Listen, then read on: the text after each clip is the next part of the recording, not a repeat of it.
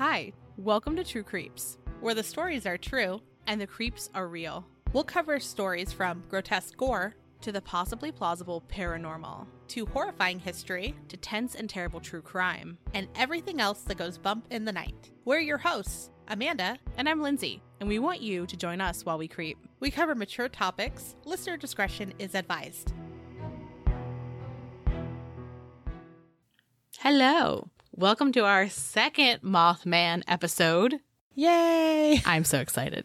More creepers in the windows. Yeah, we're loving it. So, in our first episode about Mothman, we talked about the first sightings of him in Point Pleasant, West Virginia, and today we're covering more sightings and disasters. Ooh. Before we get into too much, we just want to, as always, lay the groundwork for how everybody describes Mothman. It's a very simple physical description that seems to be the common factors, and that's a human-like figure with big-ass wings and glowing reddish eyes. Beautiful.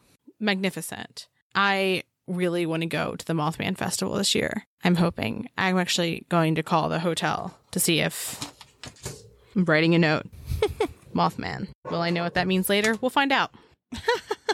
So one of the reasons we're going to talk about disasters is because a lot of people wonder if there was a bridge collapse in Point Pleasant, whether he was the cause, was trying to be a warning, or whether he just happens to be around when big bad things are happening. And so we'll talk about the sightings with him as well as like the disasters themselves. Before we do that, we're going to talk about non-disastrous sightings. And the first one is in 1880, which is quite a while before the Point Pleasant business. Yeah. But it was in Coney Island, New York, and it was written about in the New York Times. Interesting. And someone described a creature that looked like a man with frog legs and bat wings. And its face wasn't clear, but it had a mean expression. I mean, how would it not have a mean expression? I mean, for surezies. And its flight movements were similar to how a frog jumps. Okay. And what I find really interesting about that is, have you ever seen a bat crawl? I do follow a lot of bat TikToks. So when Ben and I lived in Florida, first off, Ben is afraid of frogs. Let's start there. He'll say he's not. He is. He doesn't like how unpredictable they can be and the fact that they could just jump anywhere. I love them. They're so cute. I know. I'm with you. I have a Loveland Frogman tattoo. I'm clearly pro frog. He will deny this fear, but it doesn't make it true nonetheless. But so we were outside of his condo in Jacksonville, and there was this thing hopping. And I was like, I think that's a frog, because the way it was moving like a frog, but it was a fucking bat. And we didn't know anything about bats. So Ben picked it up and cuddled it, and it was crawling all over him. And when we took it to a nature reserve the next day, and they were like, you didn't hold this, right? And he was like, why do you ask? And they were like, because you definitely shouldn't, because you can get diseases. He was like, it's a little too late for that now, isn't it? He was holding it on his chest and nuzzling it because it was so fucking cute. And it was like, help me.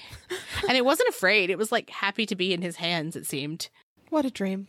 But anyway, all that to say that I could see how bat and frog movements are similar. Yeah. Interesting. So we're going to talk about Chicago because there's a lot of sightings in Chicago, and in future episodes we might include more because there's just so many. And one of the people who has really aggregated these is a man named Lon Strickler. And for our Chicago section today, we relied really heavily on his website. And in the future, when we talk about more Chicago sightings, because there's so many, maybe we'll do an episode where we're just talking about more Chicago sightings because they're fascinating to me. And because Lon actually wonders whether there's more than one Mothman or flying humanoid creature in Chicago because there's so many sightings. Well, he'd be so lonely if he was alone. He needs friends. Yeah, he needs a moth partner. Yeah. Or whatever kind of creature he wants. But Lon runs a blog titled Phantoms and Monsters, and there's an incredible amount of research on it. There's even a map of where the sightings have been, and you can click on it and it'll pull up the text of the sighting, which is really neat. And most people rely on his research because it is so detailed and because he doesn't just like take experiences and put them on his website. He'll often like research them and follow up with people. And his research has been featured on Ancient Aliens, Paranormal Witness, Fact or Faked, Paranormal Files, Destination America's Monsters and Mysteries in America. He's from central Pennsylvania, but he lived in Baltimore before moving back home after 40 years. And when I saw that he lived in Baltimore, I immediately asked my dad if he knew him because it sounds like somebody who my dad would have known. Yeah. And he was like, I haven't heard of him. And I was like, I am very surprised at this. He probably has heard of his work, but not necessarily him. No, he was like, I have no clue who this is. Oh, wow. Mothman, I think my dad's like, I don't know how much he likes cryptids. But the map that Lon has is Chicago and Lake Michigan, which is very interesting. So let's fast forward to September 30th of 2011. A man describes an encounter that he had with the creature. His roommate was getting ready when she saw a pair of glowing orange eyes staring at her through a window. Let's just say the window was kind of tinted. The red looked orange, right? She recollected feeling absolute terror, and she was feeling like she might have been prey. In our first episode, we also talked about a man who recollected like that feeling of dread. Yeah. When he saw Mothman. I feel like that also comes up a lot. Yeah, but like something staring in your window already should give you that terror feeling, I would say, right? Yeah, I don't know why, but whenever someone's like, something was staring in my window, I'm always like, what floor were you on? They're like, the 4th floor. You're like, that's the definitive section of like, are we creeped out or are we terrified? Okay, yeah, that's fair. That's fair. So he left her room in order to go answer the phone. When he walked back past her room, he saw glowing red eyes looking through the window at them. So again, red, orange, somewhere in there. So the same person who did the report also talked to a friend who was on their way over to their house, I'm assuming when he went to go answer the phone, and they actually also saw a creature. And they described it as looking like a massive bat with glowing red eyes perched on a basketball hoop. So 3 different people saw something super creepy in the same area. Interesting. Yeah, I'm not liking it. No. So then let's move to October 14th of 2011. A person who was from Tasmania but was attending the University of Chicago described a creature that had a silhouette of a massive sugar glider about 10 feet above them. And it also had glowing red eyes. Have you ever pet a sugar glider before? They're so soft. They're such a treat. Like, they're too pure for this world. Also, I need you to know that the main place I have seen sugar gliders is at I wouldn't call it a pet store, but there's a flea market that has a pet section. Okay.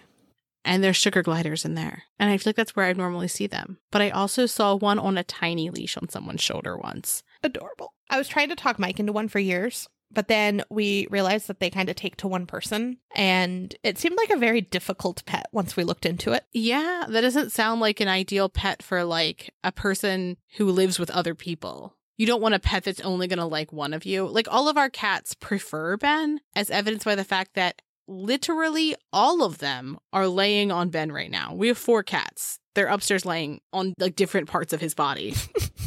No, I've wanted, like every pet that you can have at certain points. I still want all of them. But years ago, we actually went to get a chinchilla. We went with like, this is what we're getting. It was going to be our first pet together. And I got there and I tried to hold it. And I was like, I am going to lose this thing. This thing will jump out of my hands. It will be loose somewhere. Mm-hmm. I cannot mentally accept that I lost a pet that way. So we left with a Russian tortoise instead. She can't jump out of my hands and run away. I mean, you're not wrong. I like that you weren't like, let's get like a cat. Well, I already had 2 dogs at the time. Oh, so they weren't your first pet. Okay, it was your first pet together. First pet together. Oh, yeah. Yeah, I've had dogs since like the moment I realized what a dog was. My babies. Yeah. No, it was our first pet together, which was, I don't know, like 2006, I want to say. But yeah, we still have our tortoise. She is hibernating right now. Baby. I know. I go out there every day and check, and I'm like, has she moved? Does she need anything? What do you need? What do you need? Can we also, just going back to this though, the idea of like a massive sugar glider with red glowing eyes just like above your head. I mean, that's terrifying. I would let out an otherworldly scream if I saw that, right? Yeah. For sure. So in 2017 in Chicago, there were more than 55 flying human-like creature sightings in Chicago. When Lon Strickler describes them, he calls them flying humanoid. People described the creatures as being large and black, having glowing red eyes, looking like a big owl or a gothic gargoyle, and some people just flat out said Mothman. And what did people see this creature doing? Are you ready to be alarmed? Absolutely. Okay, jumping on the hoods of cars. All right. Yeah. I'm sorry if you hear my cat eating. He had a vet appointment, so here we are. And he's drugged and has to eat in front of me. Anyway, okay. What do people see Mothman doing? Jumping on the hood of cars. I don't like that. He can't be that light, right? Oh, yeah. They're for sure having dents in them. Yes. Looking into people's houses. Never liked that. You know, I don't like it. And I just feel like, why is he a peeping cryptid? You know? I don't know. Flying down at people. I mean, it must be fun to scare people. It must be, but like, I envision in my head, I don't know why this is the view that I have. Have you ever seen the movie The Birds with Tippi Hedren? Mm-hmm. I'm imagining the scene where she's like in that green outfit, but it's Mothman. Well, maybe if there's more of them, they could do that. Well, and in Chicago, since there's more than one possibly, there we go. Yeah. Jumping off the Sears Tower. Okay. And a police officer said he saw a lean and tall creature jump off a building and then fly away. Interesting. There's also a man named John Amatrano, and he was working security at the Owl when he saw something flying bizarrely underneath a plane. And he said that it looked like a pterodactyl because of the shape of its head. Yes. And the way its wings were shaped. And remember that in Bridgewater Triangle, we talked about people seeing pterodactyls. In the forest. Yes. It's also our first TikTok, and that's all I think of now is the stupid fucking pterodactyl like flying erratically. Part of me wishes that we would have kept that as our only TikTok. Like just that one forever. Like just that single one. That's all you're going to get. It's not much. Yeah. Maybe when you're here, we can make some TikToks. I say like we're actually going to do that. We're absolutely not. No. We're not. We're not. We're not going to do that. We'll say we're going to, but we won't. We have such good plans for it. We try. Maps.google.com. I have a note to do this, but I didn't do it before we recorded. Freetown State Forest. Directions. Chicago, Illinois, 60652. Okay, it's a 15-hour drive, but I would have to imagine that would be a much shorter pterodactyl flight, right? Oh, for sure. Yeah. Yeah. Well, they don't have to take roads. So they're just going, I mean, it's kind of like a straight shot over. Yeah, for sure. Yeah. It's just east. I definitely think it's the same creature. Same pterodactyl. Same pterodactyl. So John said it flew unlike anything he'd ever seen and didn't appear to have feathers or fur, and said that it flew in a strange swooping motion, undulating up and down. He also said that it had a shape that was like similar to a human, muscular legs, and a tailbone that extended out. Ooh. Are we unsettled yet? Yeah, always. So for this next report that happened on April 15th of 2017, the person who reported this said that they got to work around 2 a.m. and that they were walking into work when they saw 4 to 5 men staring up at the sky. He looked up to see what they were, looking at, because that's weird. And they saw something that was a foot taller than the man was. He was about 6'2". Okay. It had bright yellowish red eyes, which I don't think those go together. Like, is it orange then? That makes me think of like when you see like an animal in the night and you kind of move and its eyes seem kind of like a different color. Okay, with the light maybe. Mm-hmm. The creature hovered for a moment before some of the guys started throwing rocks at it, because what else do you do when you see something is throw fucking rocks at it? I hate people. I know. Hey, that thing's massive. Let's fuck with it. Right. Or like the fact that they have to throw something at things, like if it's not moving or doing what they want, they have to throw things at it. Our species is broken. But anyways, the creature then flew up into the sky quickly, to fucking dodge the rocks from these weirdos. And the guy that reported this said he could hear its wings flap. As it flew away, it let out a screech that sounded like brakes that were spent. Unsettling, scary. I blame the pterodactyl. I can absolutely hear that sound. Mm-hmm. Same. You know? Same. So let's travel a bit. Amanda trying to be a serious podcaster. Well, my cat, look at him. He's like, you want to hear this? I'm definitely going to put purse at the end. Okay, so let's travel a bit, to the UK. That's a far flight, though. That is a far flight. So on November 16th of 1963 in Sandling Park, Mervyn Hutchinson and two friends were on their way home from a party. They were in Kent County in the UK, and the trio saw something that looked like an orb-like object that was oval-shaped coming down from the sky. The light hovered above the field and went into the trees. They saw a creature emerge from the craft. It was erratic, shambling, and a quasi-humanoid figure. It waddled towards them, which I love. It sounds drunk, doesn't it? It's just, it is drunk. It can't fly anymore. It had wings, but not a head. Maybe they were drunk. Yeah, maybe. It was about 5 feet tall and had webbed feet. Interesting.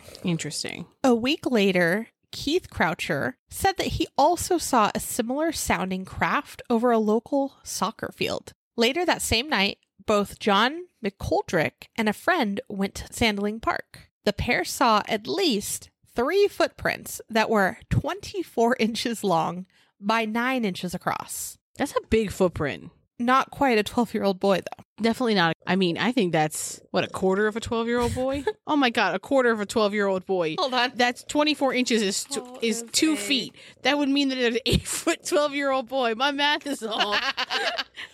That's a half a foot. That's a half a 12-year-old boy. Half a 12-year-old boy. Let's see. Most. Okay. All right. So half a 12-year-old boy. How tall are they? Let's see. Between 4.5 and 5.25 feet tall. So yeah, like a little over half a 12-year-old boy. We only can measure things in 12-year-old boys. Let's see. How much of a man does that weigh? Oh, I don't know. I don't know how the footprint was. Like, was it like a deep footprint? Was it like light like a cat's? Like, I don't know. They didn't describe it. Was it a thick cat or thin bear? That is the only spectrum. So they also saw where foliage had been broken and flattened. Again, back to our TikTok, right? Kind of like something very large had landed on it. So all I think of again is that erratic pterodactyl flying around stupidly. As you should. Also, I'm sorry. If you can hear my cat purring, there's no way you can't. He is a baby that is recuperating from a vet visit. So we're going to change gears a little bit and talk a little bit about disasters. And when we say disasters, we mean big, awful things that happened and or situations where there were a lot of deaths. Yeah. Because we're going to have a couple that kind of fall into this bucket. And a lot of the times, we don't have a ton of detail on the sightings themselves, but some of these are disasters that you're going to have heard of, other ones you haven't. But I thought it was an interesting time to kind of like talk about some of these. One in particular, it's the last one we're going to discuss, you've heard of, but I just didn't know as much about it. And so kind of interesting to see that people are linking these to Mothman in some way. Yeah. So the first one we're going to talk about is another bridge collapse. And it's the I-35 West bridge collapse in Minnesota. And the bridge was part of I-35 West, and it collapsed on August 1st of 2007. And the 8-lane bridge opened in 1967 after 3 years of construction, and it went over the Mississippi River. And that 1967 number stuck out to me because I was like, why does that date sound familiar? And that is the year that the Silver Bridge collapsed in Point Pleasant. Ooh. Isn't that interesting? Yeah. It doesn't mean anything, but it's just interesting that this bridge opened the year that one collapsed.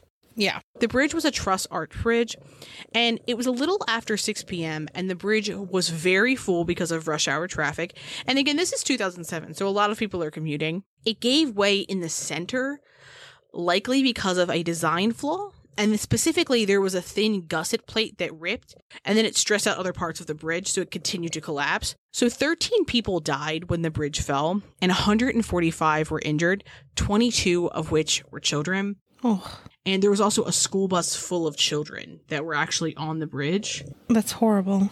And one of the people who was working on the bus helped get them out, but terrifying. Yeah. So in terms of Mothman sightings, there was a handful of people who said that they saw a large creature near the bridge resembling, descriptions of Mothman starting a month before the collapse. So doesn't this kind of remind you of the Nain Rouge in Detroit from our Christmas Monsters 3 episode? A little bit, yeah. He would be seen before something was going to happen. He didn't quite cause the bad thing, but he was like warning. Yeah, well, and also, I think for him it was interesting because he was like specific geographic lore versus like harbinger of disaster throughout the world. Yeah, right. And also, like, I think that any creature that mildly resembles Mothman and is seen near a bad thing, people are like, Mothman, just like people are calling in Jersey Devil in Jersey. And calling out of work. Which also, the Jersey Devil in part wouldn't be completely off from a Mothman.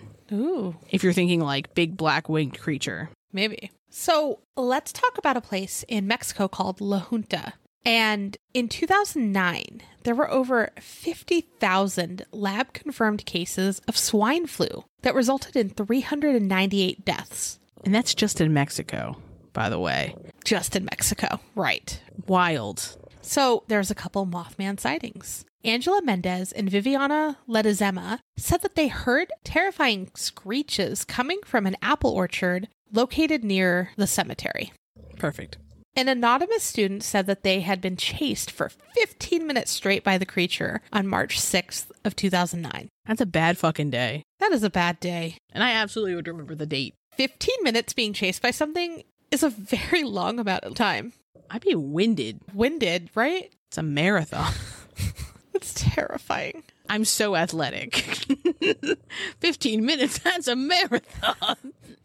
Oh, me. So we're going to move on to a horrific disaster, Fukushima. And I'm sure you've heard of it before. I definitely didn't realize just what had happened. No, like I knew that it was a disaster. I knew it was bad, but I did not know it was this bad. So on March 11th of 2011, Japan experienced a record-breaking earthquake. It was so powerful that it literally caused the earth to shift off its axis. The earthquake wasn't the end of the disaster, though. It triggered a tsunami that devastated areas of Japan and killed more than 18,000 people. A 46-foot wave surged into the reactors of the Fukushima power plant and also damaged the generators that had turned on. When the earthquake hit, the plant shut down the reactors and the emergency generators turned on to keep the reactors cool because they don't cool down immediately. Those in the plant tried to get power on as quickly as possible afterwards so that they could keep the reactors cool. But 3 of the reactors overheated and the cores were partially melted,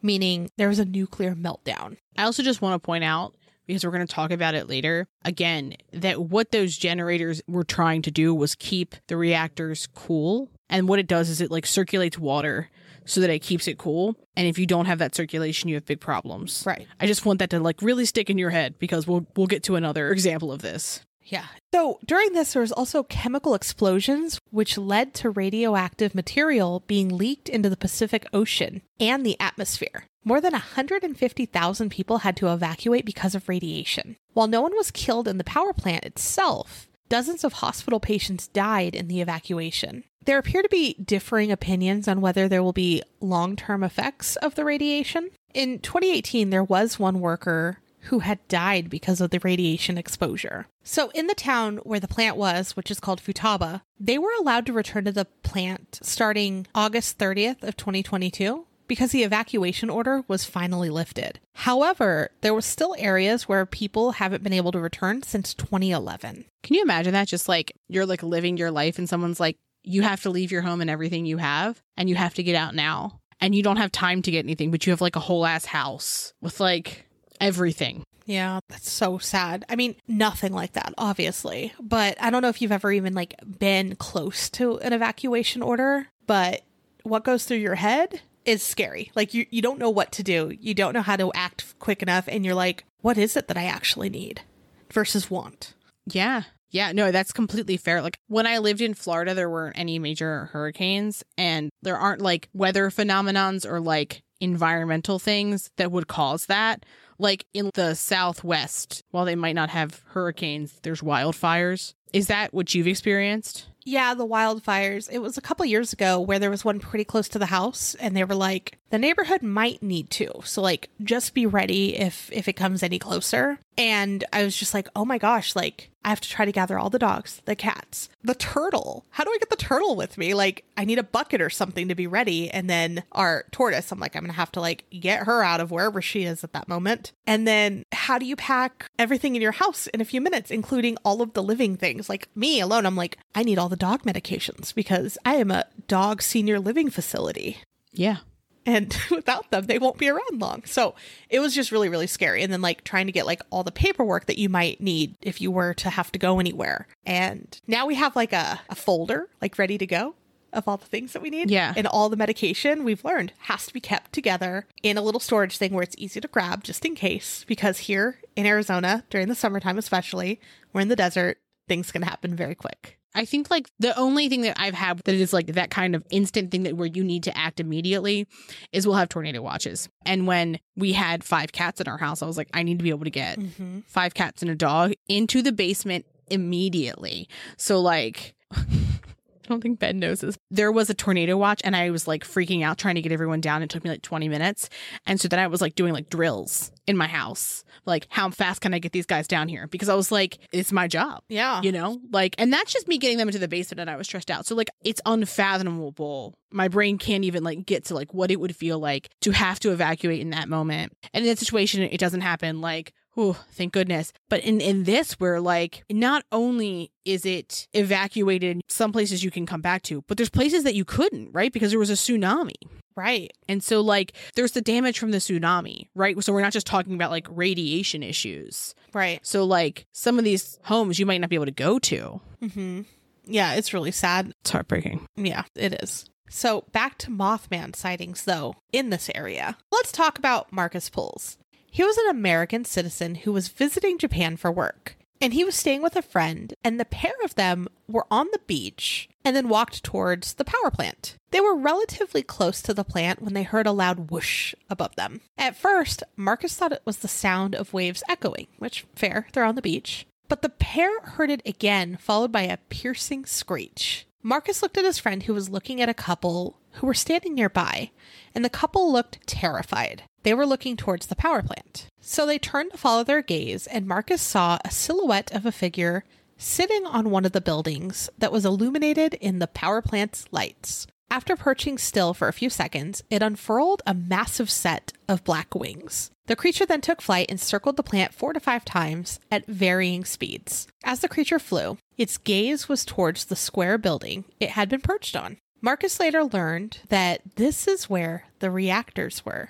After it finished circling the building, it began flying in the direction of Marcus, his friend, and the couple was screaming. Fair. And the man in the couple was shielding the woman and holding a jacket over his head. Marcus and his friend watched as it flew above them, and it made eye contact with its glowing, unblinking red eyes. Marcus recalls that he felt an overwhelming feeling of dread, which seems like that happens every time this creature is seen. Mm-hmm. It then flew away again, but as it left, there were the loud whooshes again. Then there was silence, and it was finally gone. Marcus's friend tried to take photos, but he wasn't able to capture the creature, just the dark sky. When he got back to his friend's house, they were both clearly freaked out, and they were trying to rationalize what they saw, which, I mean, fair. I think our last Mothman episode, I talked about how we ran into Mothman while driving, what we think is Mothman. And yeah, the whole time we're sitting there, we're like, what? Was it Mothman? What did we see? It can't be. Like, was it a bird? Was it a giant owl? Like, what's happening? I mean, very fair. So they settled on agreeing that it must have been a large bird and optical illusions from the power plant lighting. They began to reconsider this theory, though, once they saw the news about what happened to the power plant. Yeah, and I think that kind of goes with the people being like, oh, he's showing up at the scene of various disasters. So then people are kind of like, well, I saw this thing. Could it have been that? And I think sometimes you're like, oh, here is a bucket for the thing that I saw that you may not have considered before. Mm-hmm. So the last disaster that we're going to talk about today is probably one that you've heard of. I know I heard of it. We talked about it like ever so briefly in our Dyatlov Pass episode, but we're going to talk about Chernobyl. And with this one, we're going to do it a little bit backwards.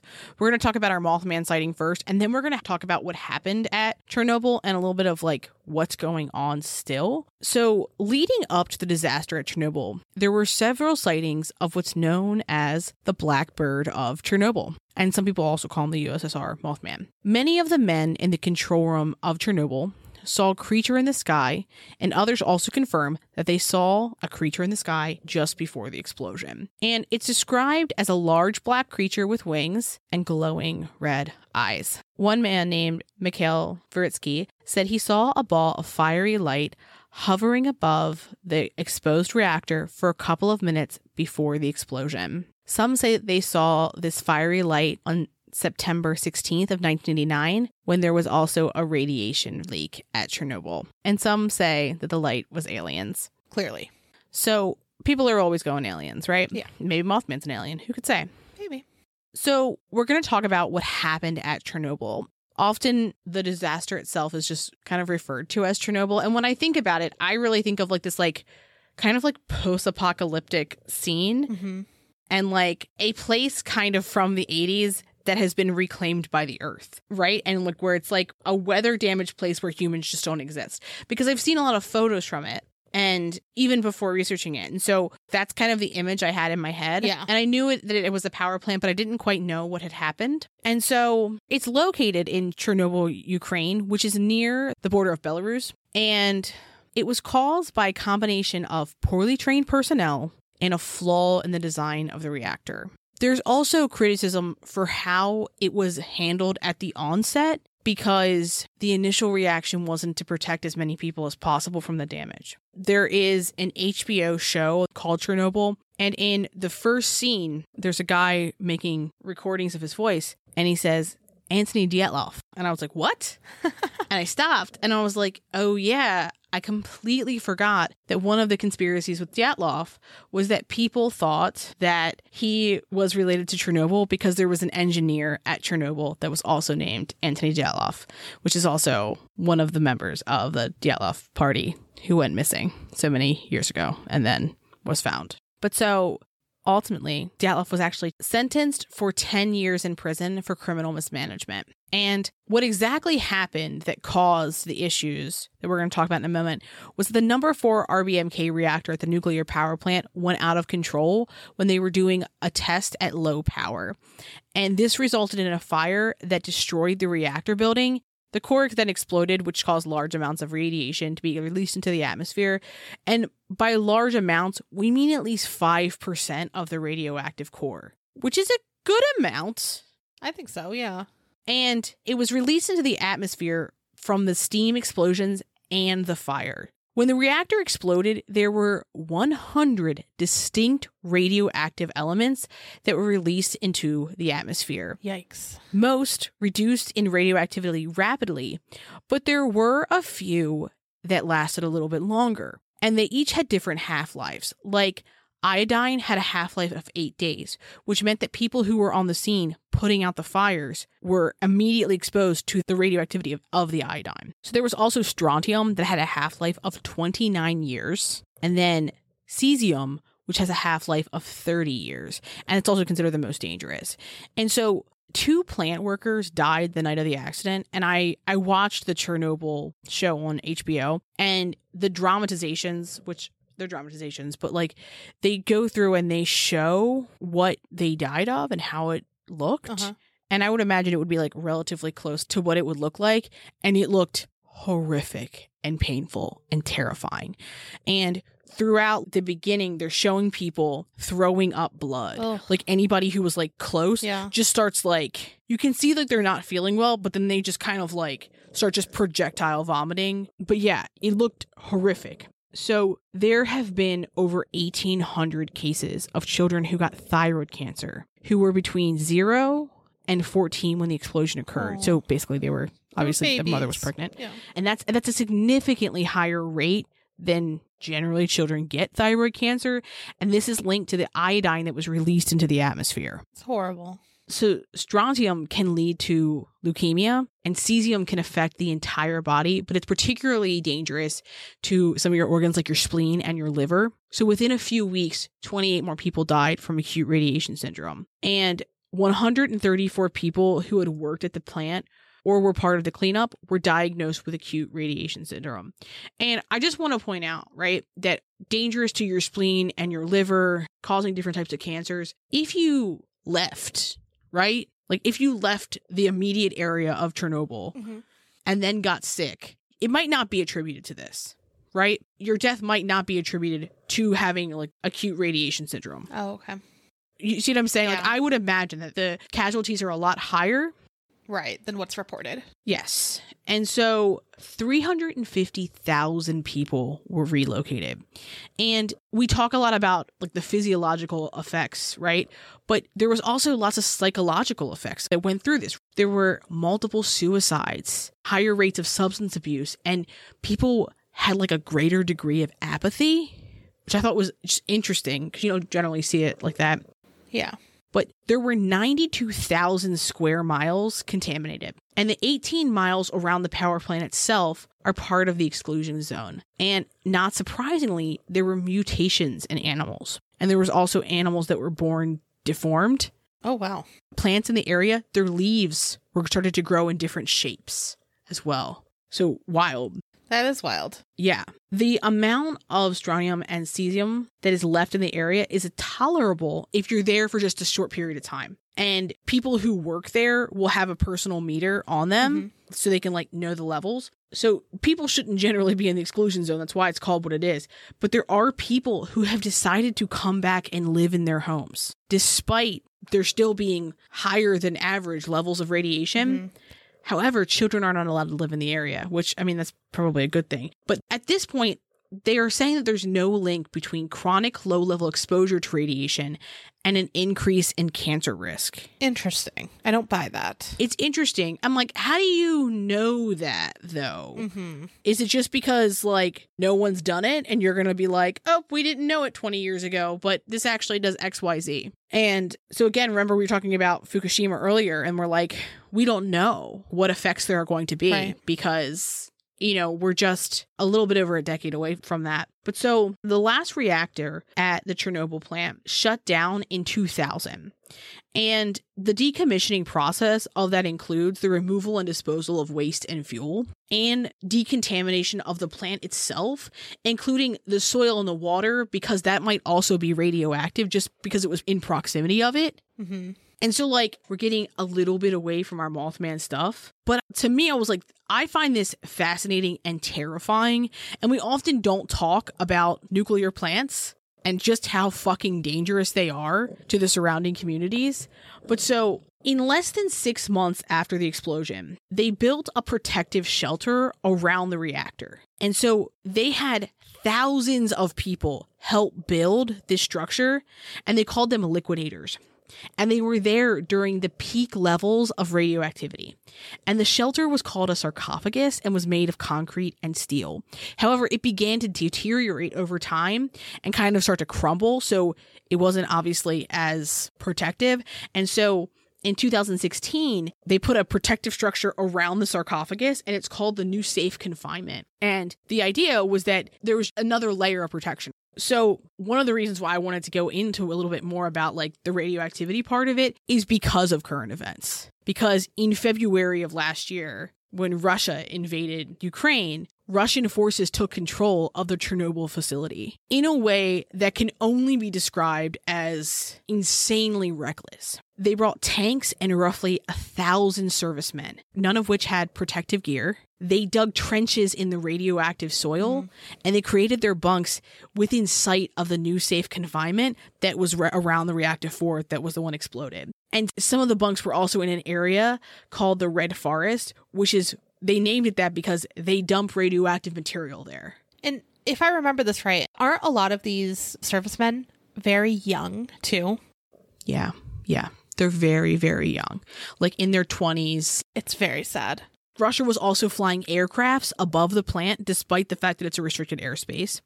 And it didn't occur to me before I was like looking into this that there would still be people who were working at the plant, because of course there are, right? It was like, it's still a place that has to have like certain security measures. Those people that worked at the plant, the Russian military forced them at gunpoint to continue to work for the entire time they were there, with only breaks to sleep. And they were often sleeping on like tabletops. Sad. There were about 90 people working, and one of them was Valery Semenov, who was the main security engineer. And he said that he worked 35 days straight with only 3 hours of sleep each night.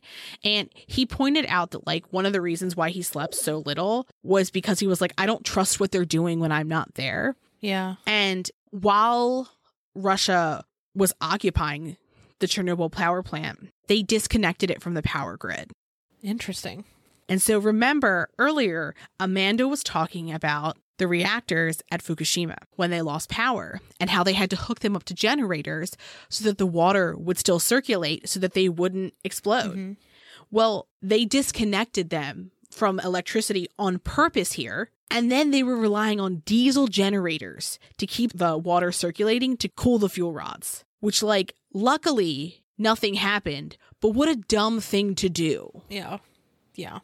Some soldiers stole highly radioactive items as souvenirs. Stupid. Additionally, they put landmines throughout the ground in Chernobyl and set forest fires. Oh my gosh. They also took the main server that was used to monitor radiation levels across the exclusion zone, so they don't have their historical data in the same way. They also took the personal radiation monitors for the people who worked at Chernobyl, as well as a lot of the like other ones that were in the buildings.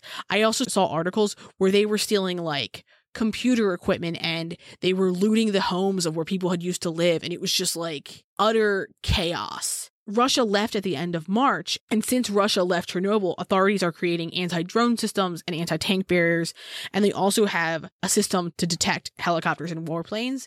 And I'm adding this on as an additional note, but I don't know if you've seen this in the current world events, but most of the big powers in the world were kind of standing on the sidelines being like, we don't want to pick a side, right? We don't want to make this war drag out even longer. Mm-hmm. Yeah. And that is no longer the case. They are sending offensive vehicles to Ukraine, and some sources are saying that tanks might be next, but fighting vehicles are those that are designed to be on the offense. So, to assist. A good thing all around. And so, I find it interesting that well, first off, that it's the Blackbird of Chernobyl is how people describe Mothman. Mm-hmm. In this way. I don't find it altogether surprising that there would be like a different type of like way they were described, especially because people say Mothman because they've heard of Mothman. Right? Like that's why he goes in that bucket. Just like when we talked, I was joking Jersey Devil earlier, but like in our Jersey Devil episode, we talked about how basically anytime somebody saw something weird, they were like, it's the Jersey Devil. And I think that when people see a flying humanoid creature that's dark with red eyes, they're like, that is Mothman. Yeah, if you don't have a name to call it, that's what's going to come to your head because that's the only thing you've heard of. Yeah, for sure. So, like, I see why. Also, just kind of on topic, but since we've been talking about all these, like, nuclear disasters, did you ever watch Dark Tourist? I started watching it once and then I got distracted. It's very, very good. During one of the episodes of Dark Tourist, he goes to an area near Fukushima. And like, it's been a while since I've watched it. I think it came out in like 2011. But I want to say he does like radiation readings and stuff throughout the area. And I'm pretty sure he made like the government mad doing it and like actually showing his results. But anyways, it is a pretty good show. It's interesting.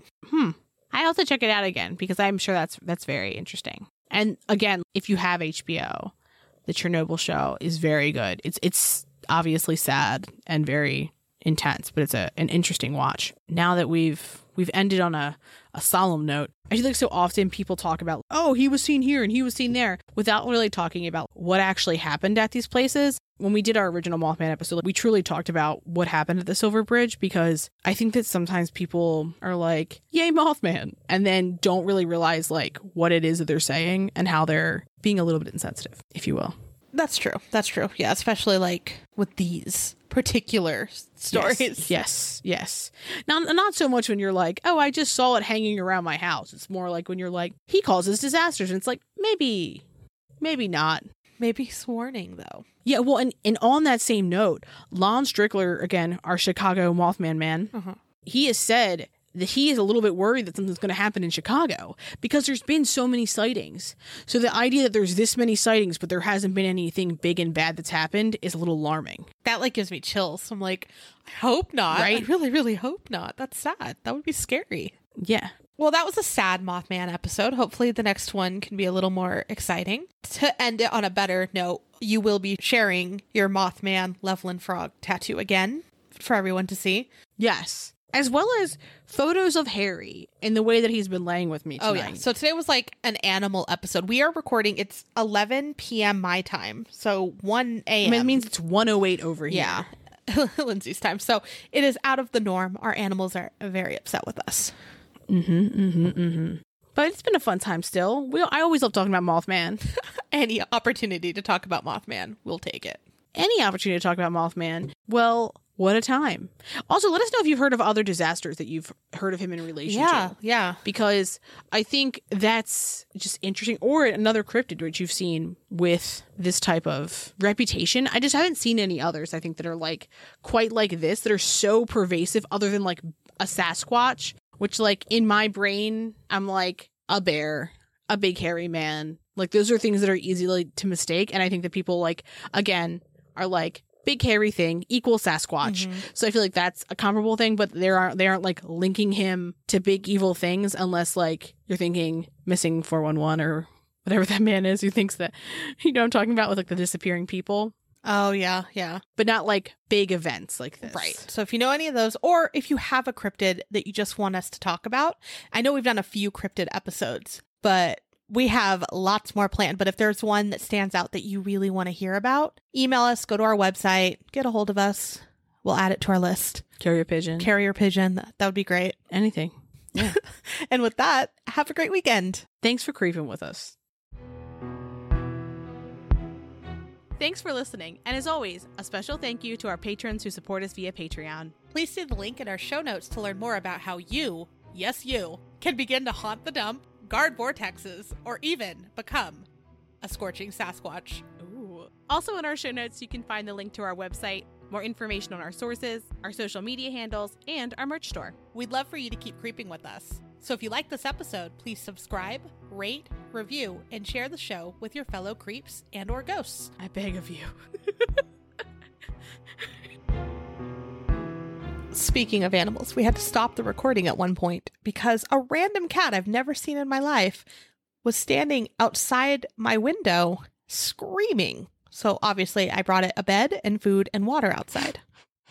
And also Amanda picked up this strange cat as well. Oh, she was absolutely. like, do you need me to hold you like a baby? Oh, absolutely I did. Yeah. And then I found out I was very allergic to that cat and then had to change and wash my face and, take an antihistamine. So, yeah. So what we're saying is Amanda might get real weird. Or real tired. I assume it's a young person, right? A student had been chased. Anyone can be a student. I'm a student of life. You know what? No, I'm thinking it's like a 12-year-old boy. Okay.